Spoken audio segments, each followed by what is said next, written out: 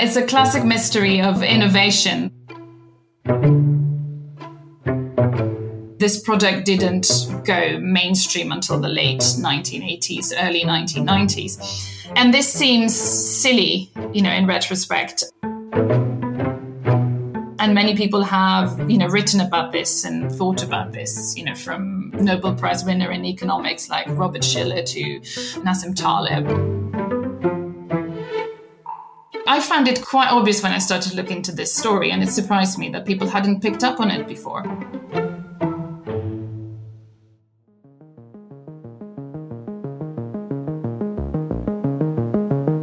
What does it take for an idea to change the world? Maybe it starts with a light bulb moment, a sudden flash of insight. But having an idea and making a success of it are very different things. It's the difference between invention and innovation. In this podcast series, we've looked at the people and stories behind world-changing ideas. Some of them you might have heard of, some of them you won't have. Sometimes it takes decades of work to create what looks like an overnight success. Through these stories, we've aimed to illuminate how innovation really works in practice. I'm Tom Standage from The Economist, and this is Gamechangers.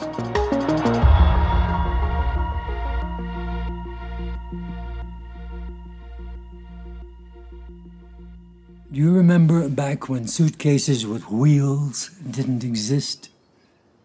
You had to carry your bags or lug them over your shoulder. They were always so heavy.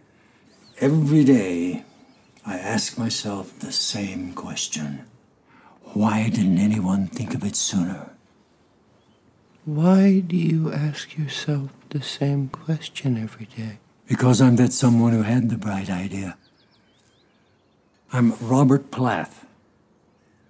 I was a pilot with Northwest Airlines. And in 1988, I had an idea, and so I tested it out in my garage, and then I patented it. And I won't call it a success, because it was a revolution. Oh, very good. Wheels on a suitcase. Revolution. Get it? Yes, wheeled suitcases are everywhere these days, gliding silently through airports and train stations, or rattling annoyingly over cobbled streets in European city centres as they're dragged from one Airbnb to another. To think we actually used to pick up suitcases by the handles instead of pushing or pulling them. And for this revolution, we have Robert Plath, a former pilot, to thank. You heard him there, played by Harry Dean Stanton in the film This Must Be the Place. My name is Ophelia Silva. I am the Chief Growth Officer for TravelPro Products. TravelPro was the company he founded to market his exciting new product. TravelPro is one of the leading luggage brands in the US, and today we are the largest provider of luggage for flight crew professionals. So how was it that a pilot came to have the idea, one that seems obvious in retrospect, of sticking wheels on the side of a suitcase and adding a handle? And why hadn't anyone thought of it before? Bob Plath was a pilot with Northwest Airlines. His wife was a flight attendant.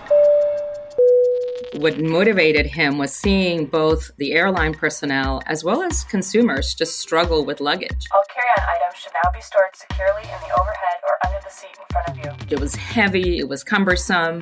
The word luggage in itself kind of identifies what the issue was. And in one of his layovers, he decided to just start sketching some potential solutions for what he saw.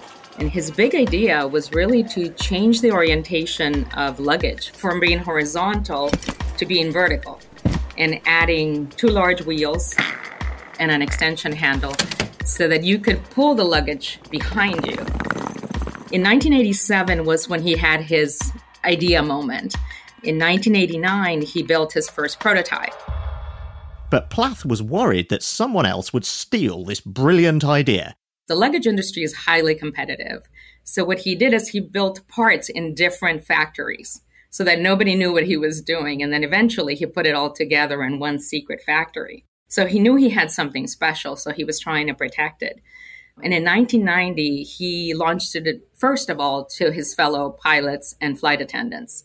And then he took the luggage to the first trade show. And that's when the luggage industry started to see it. So from there to the mid-1990s is where it started to be commercialized through retail outlets. To be fair, Plath's design wasn't actually the first wheeled suitcase. Another inventor, Bernard Sadow, had launched a wheeled suitcase with a different design in the 1970s. There was luggage with wheels before, but that luggage used to be pulled by a strap, and it hadn't really taken off, even though it had been available, I believe, since the 70s. Whether it was the 70s or the 80s, the question remains, why had nobody thought of it sooner? Well, actually somebody did. Honestly, the fact that a spotlight is being placed on my grandmother's suitcase at this point in time is just fun and a nice surprise. It was suitcase sized. The handle was just straight up. They were retractable.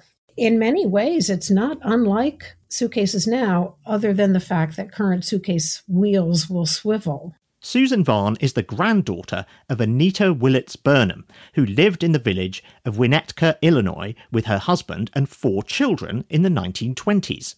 The structure they lived in was an old log cabin that she found on the outskirts of Chicago. We spent our summers with her in the log cabin. She was jolly and she was scatterbrained, which is delightful as a child. One day in 1921, they decided to travel the world.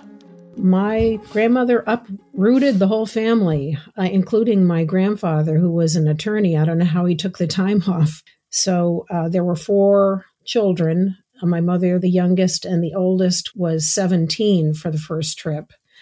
The first trip was 1 year, and the second trip was 2 years. And they traveled 4th class all the way.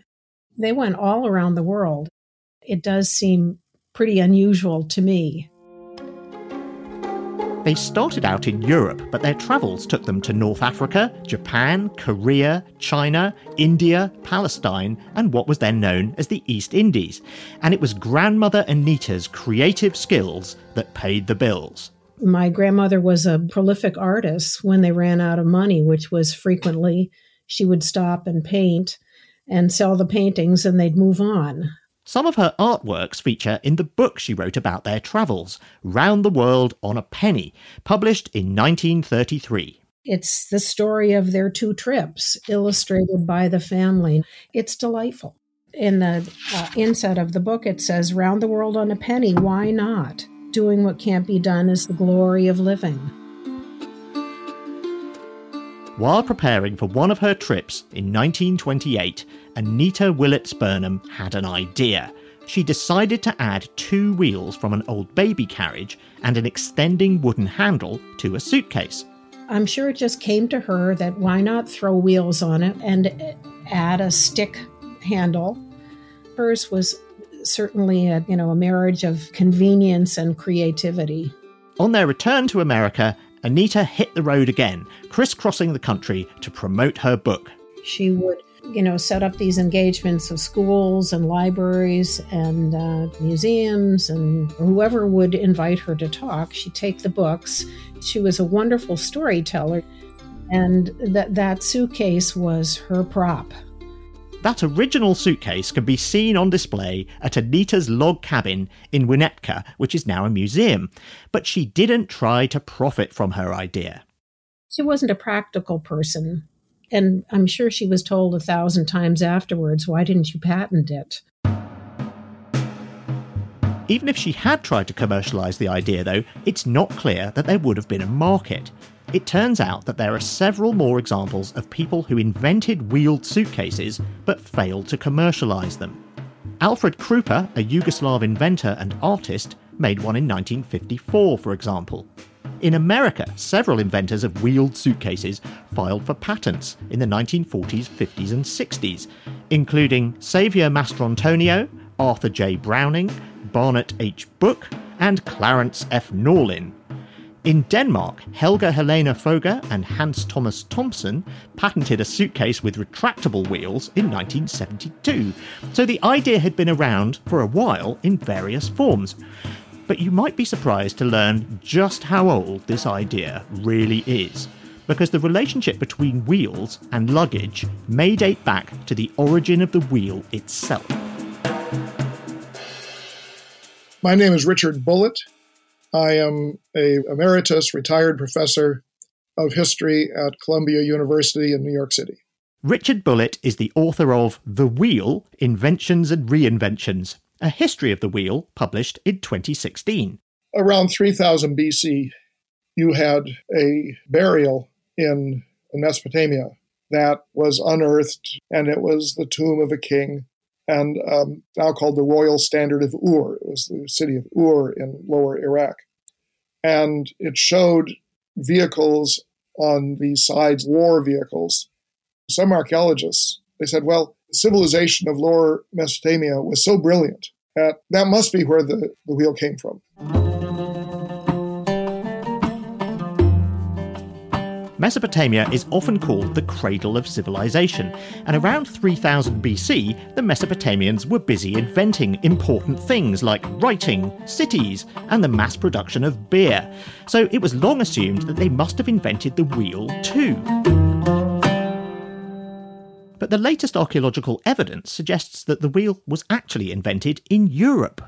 My view is that it began in mountainous areas where copper was mined at the beginning of the late Copper Age, probably in the Carpathian Mountains, up in the borderlands of Poland and Ukraine and Hungary. And the earliest actually existing wheels that have ever been found archaeologically are found in that area, not in Mesopotamia.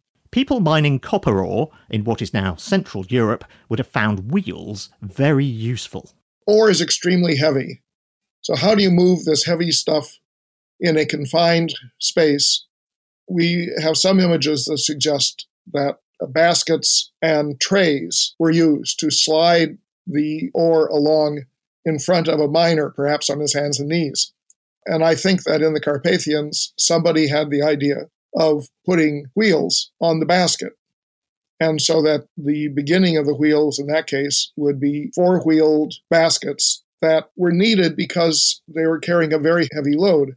So wheels were originally invented to make it easier to move boxes full of stuff around. They first appear on what is, in effect, a 5,000-year-old Carpathian wheeled suitcase.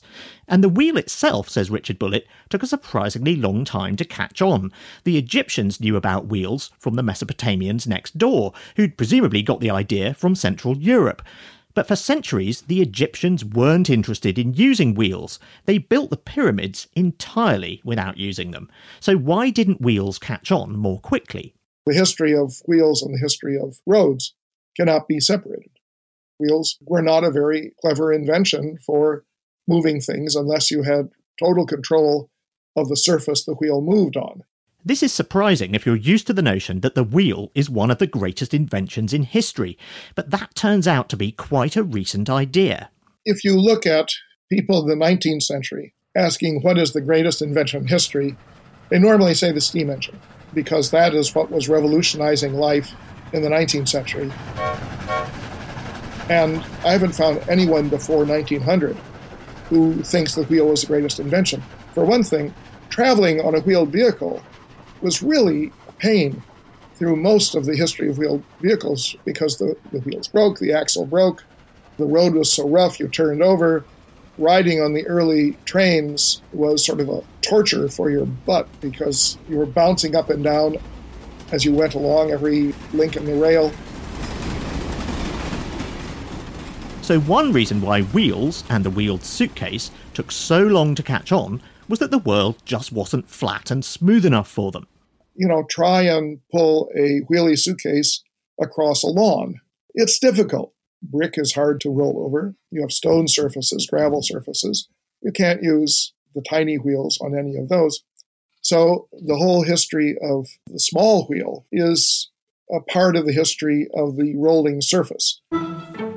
OK, but developed countries had pavements in the 20th century and smooth floors in railway stations and airports. Yet it still wasn't until the 1990s that wheeled suitcases caught on. So there must be something else going on here too. But what is it?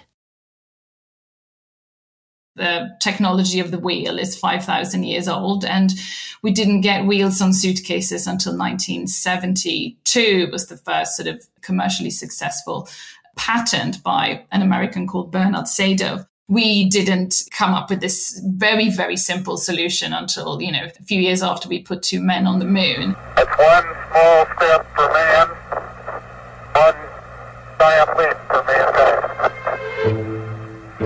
It's almost a cautionary tale that, we might sort of focus a lot on these complex solutions, but we overlook these really simple innovations that can make life a lot easier to us. Katrine Marsal is a journalist and author who has her own explanation for why this seemingly obvious idea was overlooked for so long. I'm the author of Mother of Invention, How Good Ideas Get Ignored in an Economy Built for Men.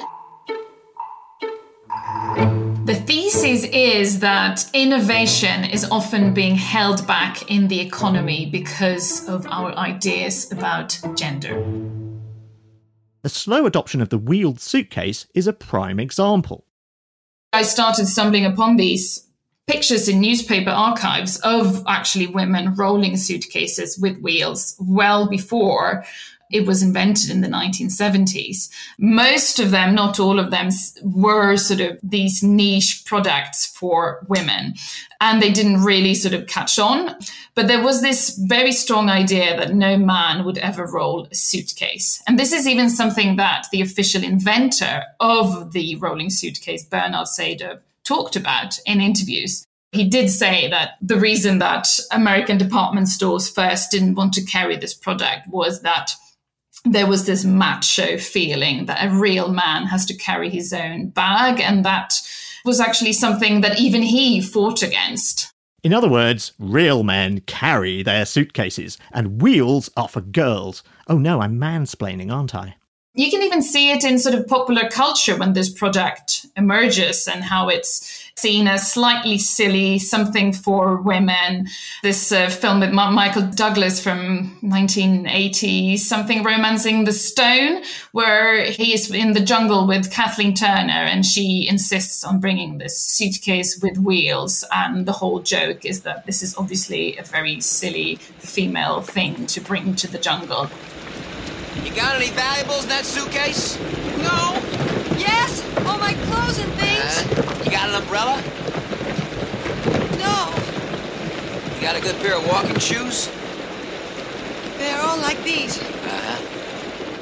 There you have Joan Wilder, this New York City, Upper West Side romance novelist who ends up in Colombia to rescue her kidnapped sister. She becomes a kind of luggage to him. Like he has to drag her to the next town. And she has one of those rolling suitcases and he sort of chucks the suitcase over a cliff or over a ravine. Susan Harlan is a writer and researcher from North Carolina, working at Wake Forest University. She wrote a book called Luggage and is interested in the way our bags reflect our ideas of gender. This idea that women would bring all this stuff with them to kind of recreate their home or hold on to their home.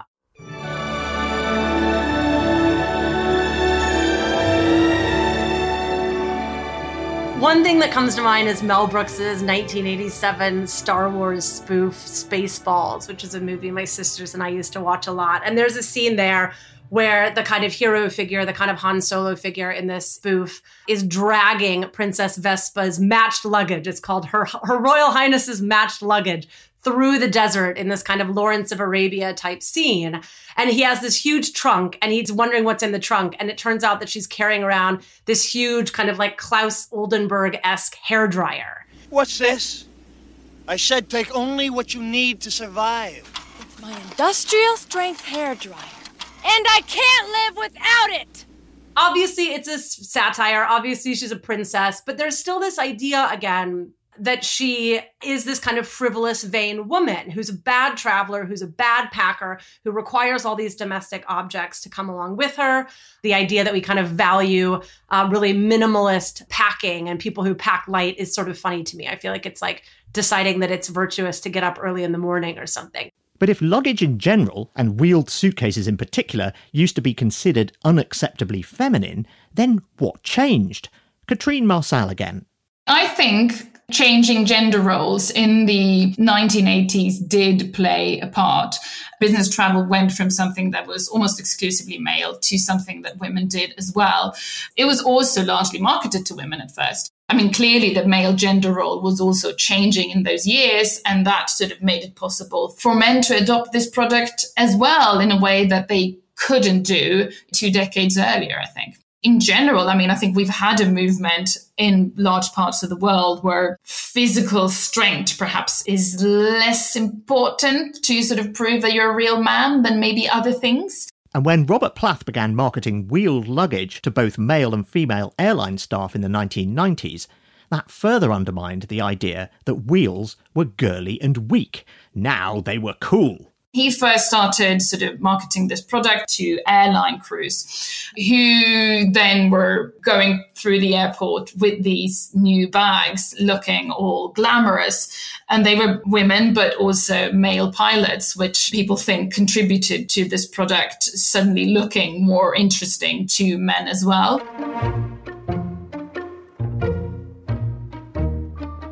This may all sound rather trivial. Does luggage really matter that much? Katrine Marcel argues that this is just one example of a wider trend of technologies being held back to the detriment of society because they were considered insufficiently manly. So, for example, electric cars were invented already in the late 1800s. And one of the reasons that that technology didn't take off in the way that many of us now feel it should have was that electric cars were perceived to be more feminine. And that held back the size of the market, because if something was associated with women, many male consumers didn't want it. As we heard in the first episode of this series, electric cars are now cool. So why were they considered feminine in the early 20th century? They were comfortable. You didn't have to get out of the car and sort of crank them going. You could start them from the driver's seat. They were more quiet. Electric car advertisements from the time depict women dropping their husbands off at the golf course or going shopping with friends. Babcock Electric marketed its cars as being suitable for wife or daughter, mother or sister, the automobile that women and children can operate with ease. Cole, another manufacturer, boasted that its electric cars were the choice of American womanhood. And some male buyers considered the limited range of electric cars to be a good thing. There was certainly this idea that, what do a woman need a car for? Certainly not to sort of go off on any long adventures. It is quite interesting that the same year that Henry Ford launched the T-Ford, which was supposed to be sort of the car for everyone, he bought an electric car for his own wife. Might electric cars have caught on sooner if a Robert Plath figure had found a way to make them more appealing? We'll never know. But this idea that some vehicles are seen as emasculating and thus not suitable for use by men goes back centuries. Richard Bullitt again. Wheeled vehicles for moving people were not common unless you were moving women. The problem men have had throughout the world is how do they maintain their notion that women are their property who have to be protected? And one way to do it is to keep the woman in the house. But if you are going to have the woman go out, you don't want people to see her. So we have quite a number of medieval pictures showing wheeled vehicles full of women. The idea that the man would be in the vehicle was distasteful because a man of the upper status should ride a horse, because fundamentally the king and his nobles were warriors. And getting into a vehicle, that was considered degrading.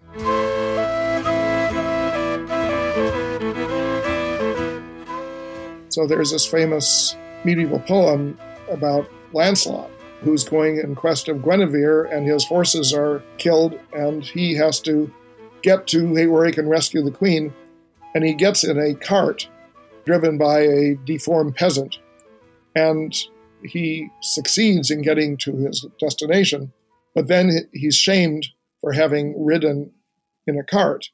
And this disdain for riding in a vehicle kept the carriages pretty limited down to the 1500s, so that you might have, say, a bridal carriage. where you would deliver a princess or a noblewoman to her husband, but the man would always travel on a horse.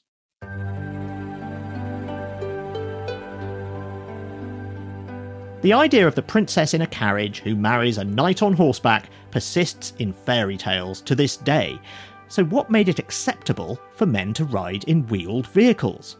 This changes in the 1400s, and the changes come from Eastern Europe. And that's because of the rise at that time of new uses for wheels in warfare. If wheels could be a significant part of warfare, then a man was not shamed by being connected with wheels. So when you had wheels put on cannons for field artillery, or when you had wagons that were armored wagons and you had men with guns inside the wagons, then a man could be noble and ride in a vehicle. So what does all this tell us? The story of the wheeled suitcase is a reminder that innovation is not just driven by the introduction of new technologies. The idea of a box on wheels is really old. As we heard in our episode on mobile money, new ideas can catch on very quickly when they meet a genuine need. But the wheeled suitcase shows how adoption can be hampered by social attitudes and prejudice. It wasn't a change in the technology that made the difference. Instead, the crucial change took place inside people's heads. It's a striking example of the way bias can hamper innovation. Katrine Marsal again. We tend to see innovation and technological forces as these sort of neutral, really powerful thing that sort of pushes society and us and everything else in front of it. And, when you insert gender as a factor, and as I try to do in my book, look at how, really these random ideas about, what's a real man, what's a real woman, they are affecting what innovations get funding, what innovations catch on, and they're really sort of shaping these forces of innovation and technology. We tend to sort of focus on traditionally male technologies and innovations.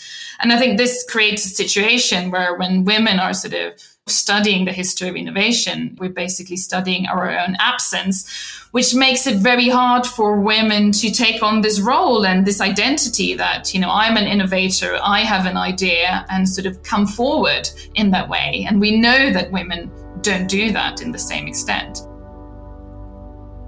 We saw a different example of bias in our episode on the use of graphics chips borrowed from the world of video games to speed up artificial intelligence systems. In that case, there was a prejudice against using gaming technology, which wasn't seen as intellectual or academic enough.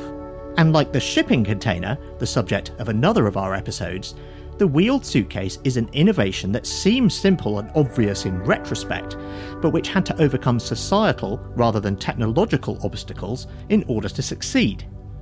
Finally, the wheeled suitcase, like the lithium-ion battery for electric cars or mRNA coronavirus vaccines, and indeed all the innovations we've considered in this series, was not invented by one person in a single light bulb moment.